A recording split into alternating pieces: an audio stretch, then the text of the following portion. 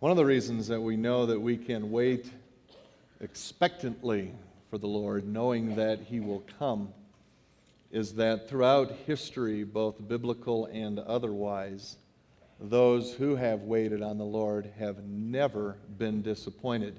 He always comes. Even as He came for Judah, who we're looking at in our current spot in our series on the prophets. As you may recall from past weeks, the northern kingdom of Israel is destroyed by the Assyrians in 721 BC. The southern kingdom of Judah, however, survives the Assyrians. And we might think that Judah would have learned. You know, they sat and they watched what Assyria did to their northern cousins. They saw God miraculously spare them from the Assyrians in the wink of an eye overnight.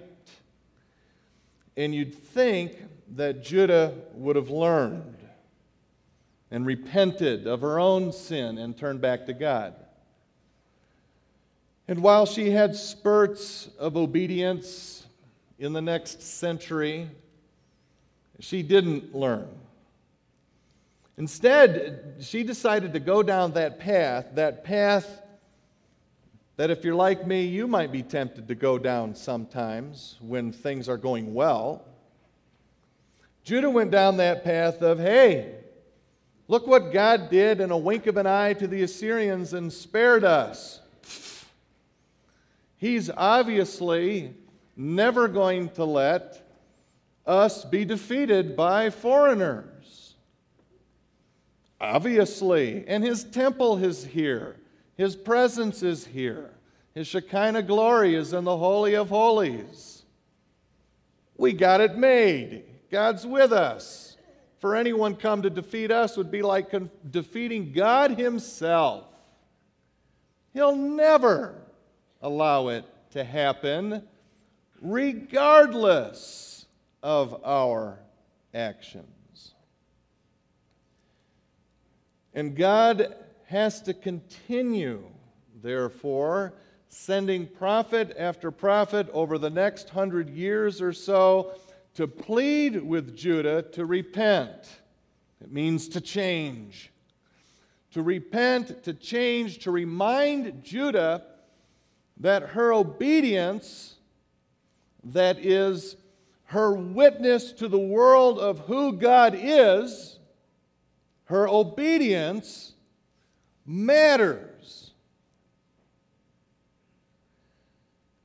And the prophets God sent to Judah in the 7th century BC, those 600s BC, include Zephaniah, Habakkuk, Nahum, and the most important of all, Jeremiah. And it's Jeremiah we'll spend some time with this morning and next week. We know more about Jeremiah than any other writing prophet in terms of his background. He was from the town Anathoth, which feels like you're lisping. Anathoth, which we would call a northeast suburb of Jerusalem. He was a priest. Now I want to lisp. He was a priest. No. He was a priest, or of their lineage at least. It's unlikely, we don't know if he actually practiced as one in the temple. But he was a priest, or of that lineage, because we know he was a son of a priest, Hilkiah. And if that Hilkiah in Jeremiah is the same Hilkiah that's mentioned in 1 Kings, as it would appear to be, then Jeremiah may well be a direct descendant of Moses and Aaron through Eli. Jeremiah's call to become a prophet came in 627 BC, about halfway through King Josiah's reign. King Josiah was that 8-year-old boy king who brought about many obedient reforms in Judah. And Jeremiah's call came when he was a boy. The Hebrew word is na'ar. So he was no older than a teenager, certainly, and probably younger in that culture. Another of the multiple examples where God uses kids. And so, when he was very young, God called him to be his prophet to Judah and put Jeremiah as an eyewitness before, during, and after one of the most tumultuous and disastrous times in Judah's history. Jeremiah is there and sees it and feels it with his own eyes and feels it with his own heart when Egypt comes in and dominates Judah for a few years following Josiah's death. Jeremiah is there when Babylon first comes and gets a taste of Judah in 605 BC and deports many of the members of the royal family, other nobility, deports Jews for the first time. Daniel, who we know, went during that first deportation.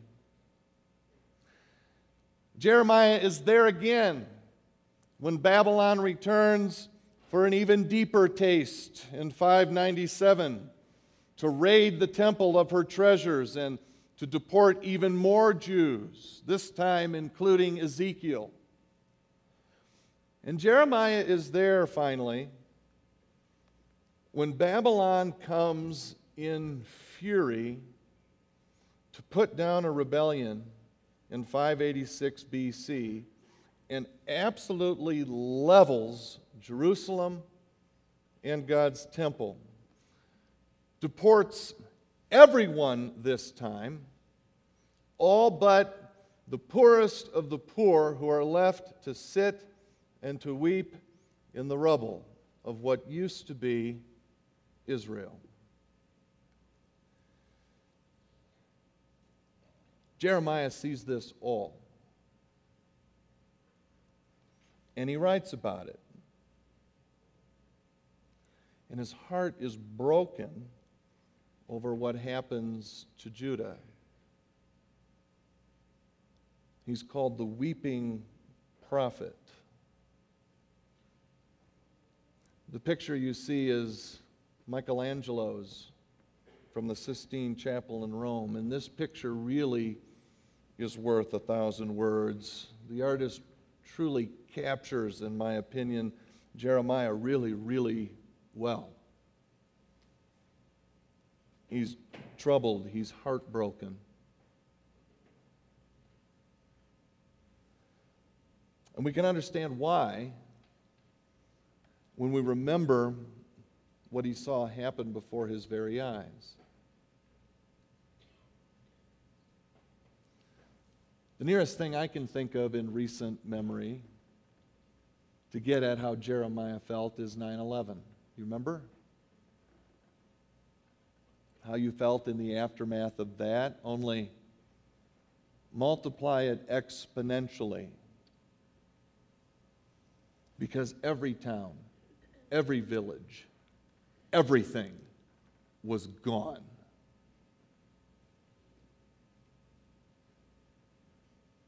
And Judah was no more. And so there Jeremiah sat. Interesting that he was not among those deported. Maybe God protected him from it, maybe hid him. As a priest or a son of a priest, he would have been on their list. But God has him stay behind, sitting in the rubble, weeping with the poorest of the poor. Is that when Jeremiah writes Lamentations? Probably. Lamentations is anonymous but very long-standing tradition, and many literary ties point to Jeremiah as its author. In the book of Lamentations, a prolonged, heartbreaking lament over what's happened to the children of Israel. and what's happened to Jeremiah.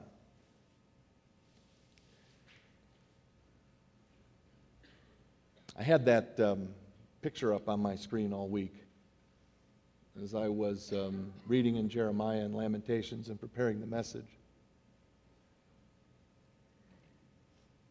You ever feel like what he looks like in that picture?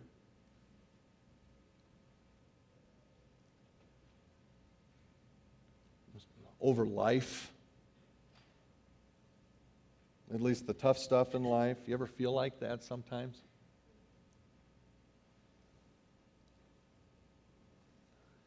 And one thing that I'd like to focus on with us this morning that we get through Jeremiah, through that eyewitness, is we get some real insight in how we should react when we're feeling like that, the tough stuff in life.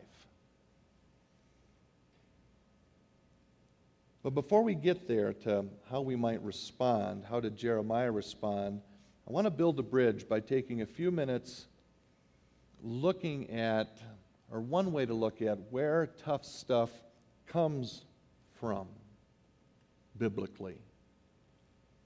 Because I think it's helpful to keep this in mind. I know it helps me to think this way whenever I'm facing tough things. My hope is it helps you too this morning. It's one way to look at tough things anyway, not the only way.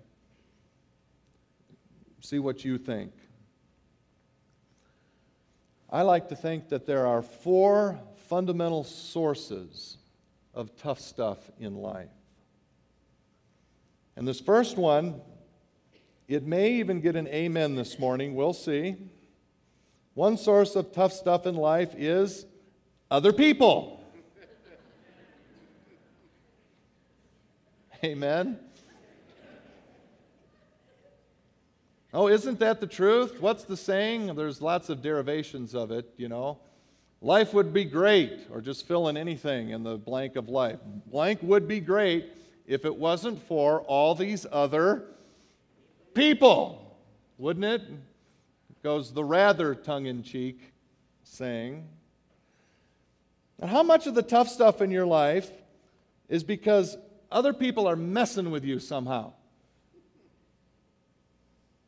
How much? Yeah, I hear a lot. And I'm including in this category of others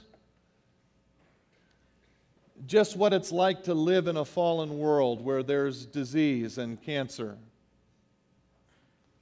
where there's war, and where we can be, outside of us, an innocent bystander and get caught up in the collateral damage of others' sin. That's one source, I think, of tough stuff in our life. A second source of tough stuff in life, we'll see if this one gets an amen, is ourselves. That's even a heartier amen than the first one. Well, you had practiced, right? We bring a large amount of trouble down on ourselves, don't we? I made a list of all the tough stuff in my life, from beginning of my life to present day, as best as I could remember. Made a list. It was a long list. And I went and looked at, of those tough things in my life, how many of those were at least in part as a result of my poor choice, or result of me. Guess how many? It was all of them. And you know, whenever I'm facing tough things and I'm wrestling through tough things, one thing I do, it helps me. Maybe it'll help you too. I remember, I like theologians. What can I say? And I remember a certain quote by a certain famous theologian. It helps put my own sin in perspective for me. It invites me to just shake my head and laugh at myself, which is such an important thing for me to do because it's humbling and I need humbling. Most of the kids are in Durango. Some of you are here. Or if anyone is dating or looking for a future husband or wife one day, here's just an aside advice. One thing you can look for when you're dating, find someone who laughs very easily at themselves. That goes a long way when defenses don't just come up at the very thought that you could be less than what you should be. When you can just, you're right, I blew it. I'm an idiot. I'm sorry. But the certain theologian, the famous theologian, the quote that comes to mind for me, helps me find perspective, even makes me laugh at myself a little bit. It's from a very famous theologian, this quote, who once said, "Life is tough, but it's tougher when you're stupid." Well, that one got an amen.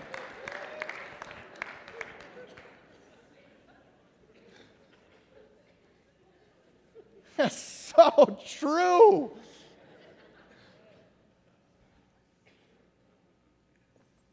How much tough stuff in our lives can we trace back to our own poor, stupid choices? The third source of trouble in life, I'd guess this morning, wouldn't surprise anyone here this morning, it's the devil. The Bible tells us, point blank, he's coming after you, believers in Christ, like a roaring lion, and he wants to tear you into little pieces. Not only through others,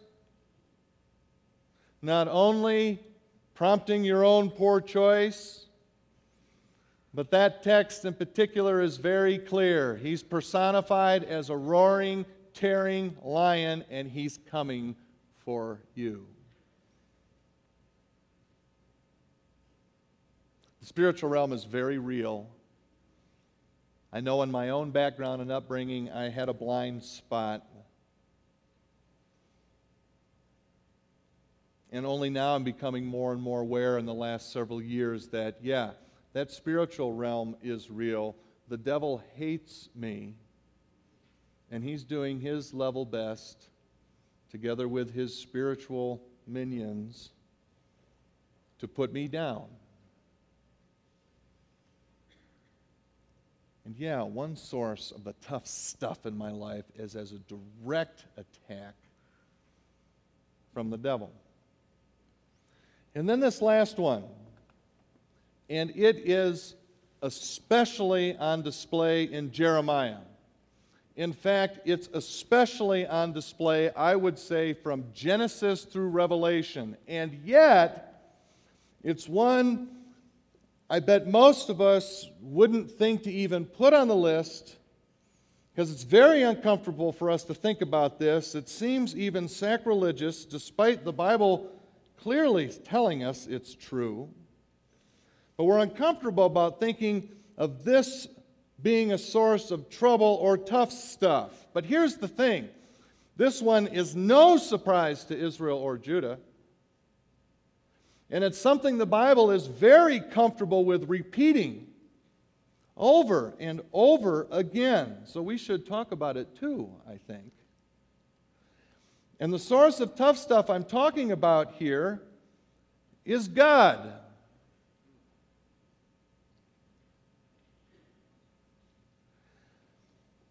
God disciplines us. And sometimes his discipline is very tough.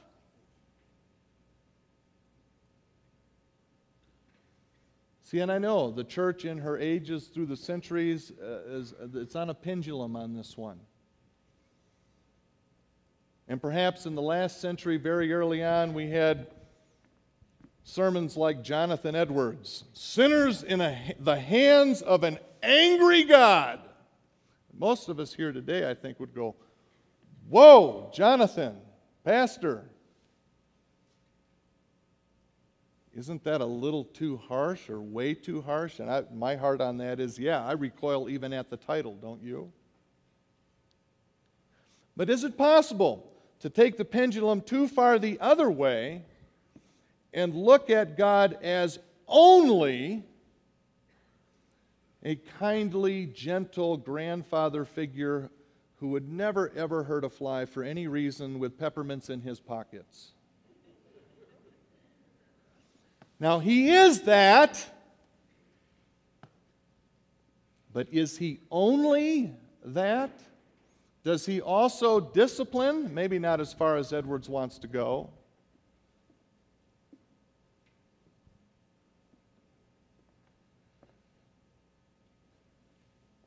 And you see it. You see God's discipline clearly throughout the Bible, and not just in the Old Testament. You can't wish this away by saying it's from a different era and it's no longer. How about Ananias and Sapphira in Acts, who lose their lives because they lie about how much they gave to the church? You say, well, that was a one-time thing at the beginning. Is the author of Hebrews talking about a one-time thing when he tells us plainly, quoting Proverbs, "Do not make light of the Lord's discipline, and do not lose heart when he rebukes you, because the Lord disciplines those he loves, and he punishes," the Greek there is strong, "scourges, chastens, everyone he accepts as a son. Endure hardship as discipline." God is treating you as sons and daughters. The very words of God. We'll come back to this once more in a minute, but I find it helpful when tough things happen in my life to try and discern which source or sources of those four we've talked about are in play. And it could be more than one of those sources. In fact, very often all four are in play at the same time. But discerning and discernment here is very valuable for us to try and locate that main source, or sources at least, of the tough stuff currently, or the trouble in our lives, can help us deal with them more effectively, help us know how to find peace and relief, help us to correct it, help us to know how to pray. It's always helpful for me to sit down and is this happening in my life because of something someone else did? If so, what? Can I do anything about that? Can I talk to them about that? Can I mend or improve that relationship? Is this tough thing happening in my life because of a choice I made? Why did I make that choice? What can I do to prevent myself from making that choice again?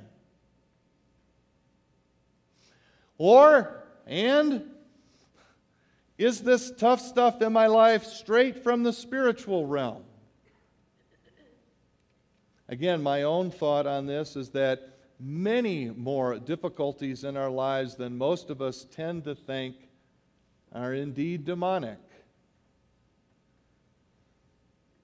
And finally, is this tough circumstance in my life God disciplining me in love, as the author of Hebrews guarantees will happen to everyone?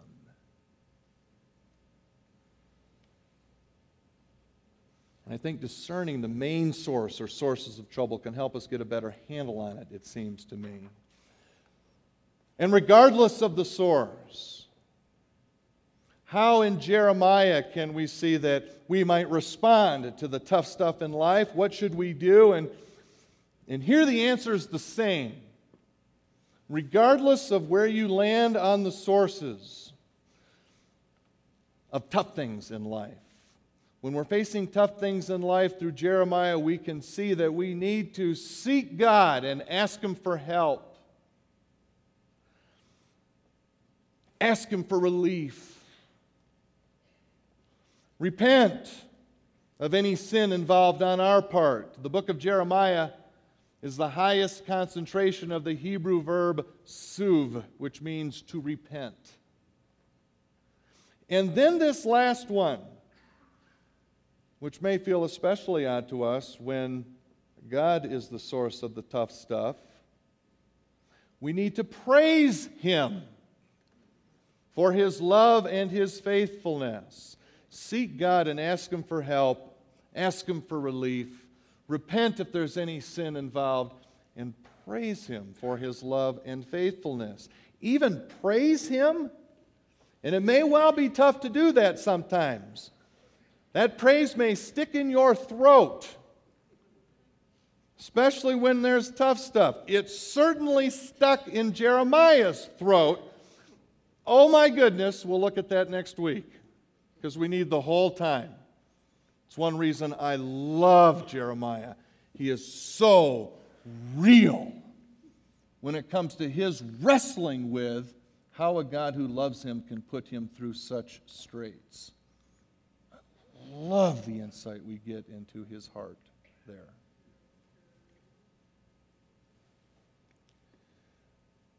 But even he found a way. And I think we can too then, so help us God. One key, and we've seen it, I'll put it on the screen again. One key to seeking and repenting and praising while in the tough stuff is trusting in God's love. Even when it doesn't feel like love to us.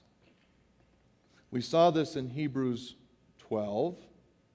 I've got it on the screen, but I think we have a helpful assist from Eugene Peterson and his translation, The Message here. He translates Hebrews 12, 4 through 11 in a block.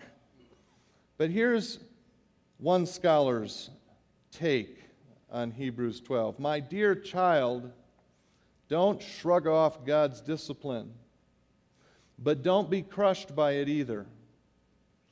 It's the child He loves that He disciplines. The child He embraces, He also corrects. God is educating you. That's why you must never drop out. He's treating you as dear children. He's training you, the normal experience of children. Only irresponsible parents leave children to fend for themselves. Would you prefer an irresponsible God? We respect our own parents for training and not spoiling us. So why not embrace God's training so we can truly live? While we were children, our parents did what seemed best to them. But God is doing what is best for us, training us to live God's holy best. At the time, discipline isn't much fun. It always feels like it's going against the grain. Later, of course, it pays off handsomely, for it's the well-trained who find themselves mature in their relationship with God. And yeah, it may feel odd.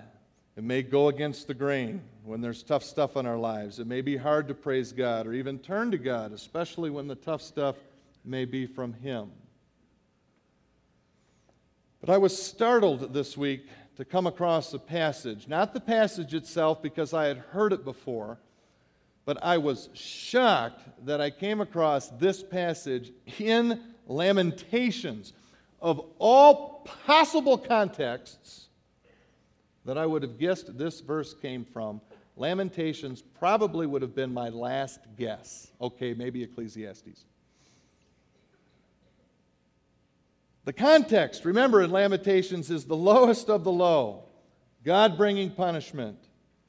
And yes, all four sources of the trouble that we've talked about today for Judah were no doubt in play. But the Bible is also very clear that one big underlying foundational piece is God brought Babylon. And yet, Jeremiah, of all people, could write, "Yet this I call to mind and therefore have hope. Because of the Lord's great love, we are not consumed, for His compassions never fail. They are new every morning. New every morning. Great is your faithfulness, O Lord. He wrote that when? I say to myself, the Lord is my portion, therefore I will wait for him. For men are not cast off by the Lord forever. Though he brings grief, he will show compassion. So great is his unfailing love.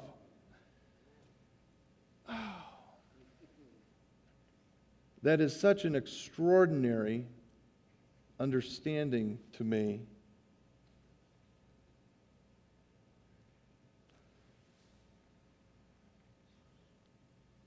And it's an appreciation. It has to come from an appreciation deeply that Jeremiah or anyone in Judah, deserves absolutely nothing. They understand that so completely that they can ultimately accept even something like Assyrian and Babylonian devastation as being from the hand of a loving God.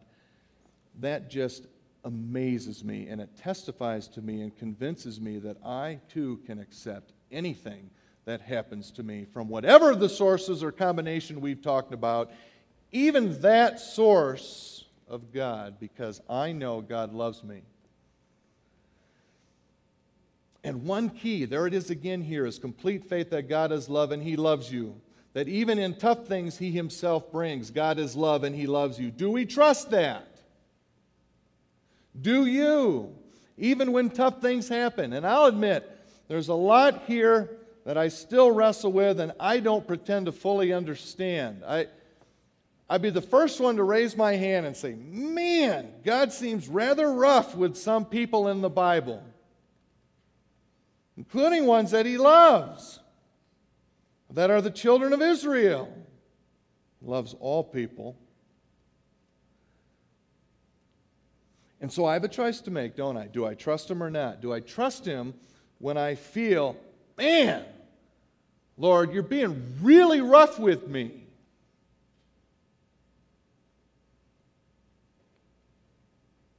Or even worse for me, man, Lord, you're being really rough with my wife or with my kids. And I've got a choice to make then.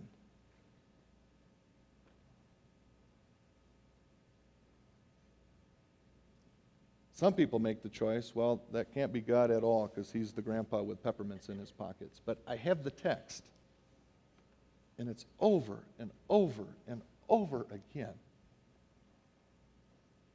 that God is the source of tough things as he disciplines. I'd have to get rid of half the Bible. It's not just a strange verse here or there. It's everywhere.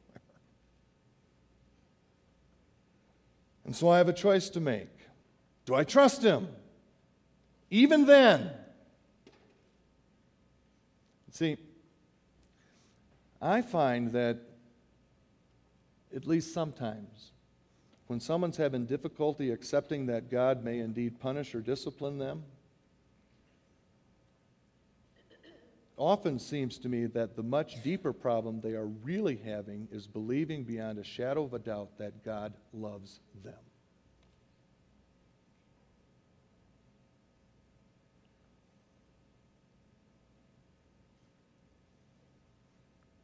And in searching for that basis of such trust, how could I possibly trust in a God who chastens me? Why should I? Why should I trust that it is without question out of love? Well, that question always inevitably leads or should lead to the cross. His name is Jesus. And when I struggle with, man, I read in the New Testament that God is love, and look at those things in the Old Testament. It's like, man, these people, what in the world is going on there? I don't know that God is love. And reading Jeremiah, he punishes, and Israel gets wiped out. And you read in there all the terrible things. I don't know that God is love, and the devil gets me in there. What lifts my chin, and to me is the source of the faith through that thing that doesn't quite make sense that I can hold on to, is the cross. Because of what he did. He sent his only son to die. He did it. And therefore, he loves me beyond a shadow of a doubt. And so matter the tough things that he allows or causes or however that works with those multiple sources, whatever it is, I know that he loves me. And I can indeed wait on the Lord with the courage and the expectation that he's coming. Amen.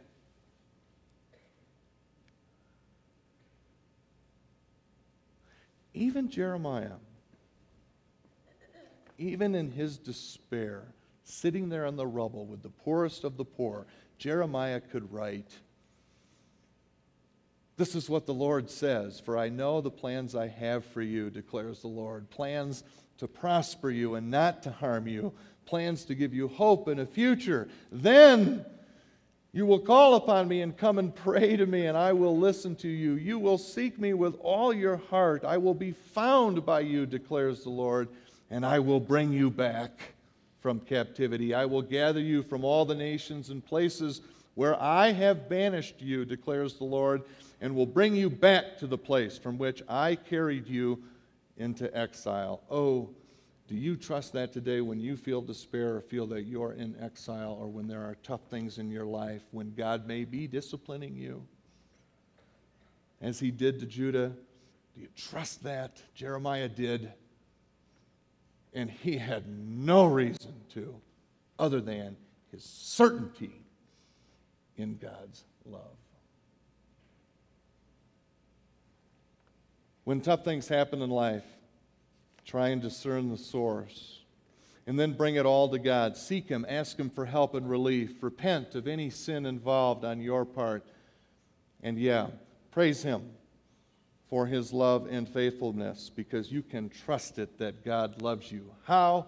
His name is Jesus, and it's in him that you can know that the day of your troubles one day will be forever gone. Amen? Amen. Let's pray. Father in heaven, you know how hard it is at times for us to truly, deeply feel that you love us just as we are. And how that can be especially hard when tough things are in life. Father, I just wish, I pray, Father, that in the power of the Holy Spirit in and among us, you would convict your people beyond a shadow of a doubt, mature that faith to where nothing can touch it, even during a time of exile or sitting weeping in the rubble, that you love them.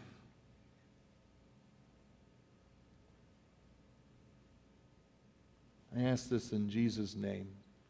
And all God's people said, amen. Would you stand, please? The benediction this morning is from a different portion in Lamentations, same chapter 3. It's one of those many strong literary ties that link Lamentations to Jeremiah. Because in Jeremiah we read that one of the many tough things that happened to Jeremiah is a group of people arranged to throw him into a pit. And he got stuck in the mud. And the reason the people did that rather than directly outright kill him is they thought, well, if we just throw him in the pit and he gets stuck in the mud and starves, we really didn't kill him, the starvation did. But God sends a slave, a Cushite, and rescues Jeremiah. Hear God's words from Lamentations.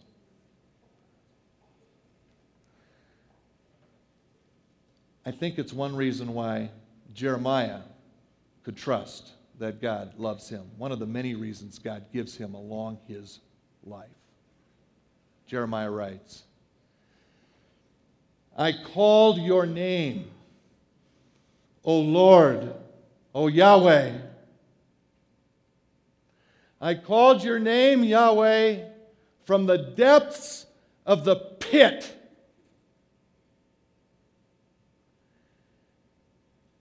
And you heard me.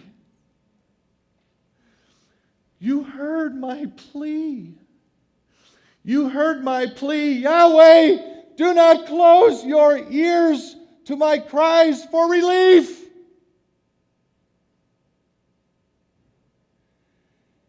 And you came. You came near when I called. And you said to me, do not fear.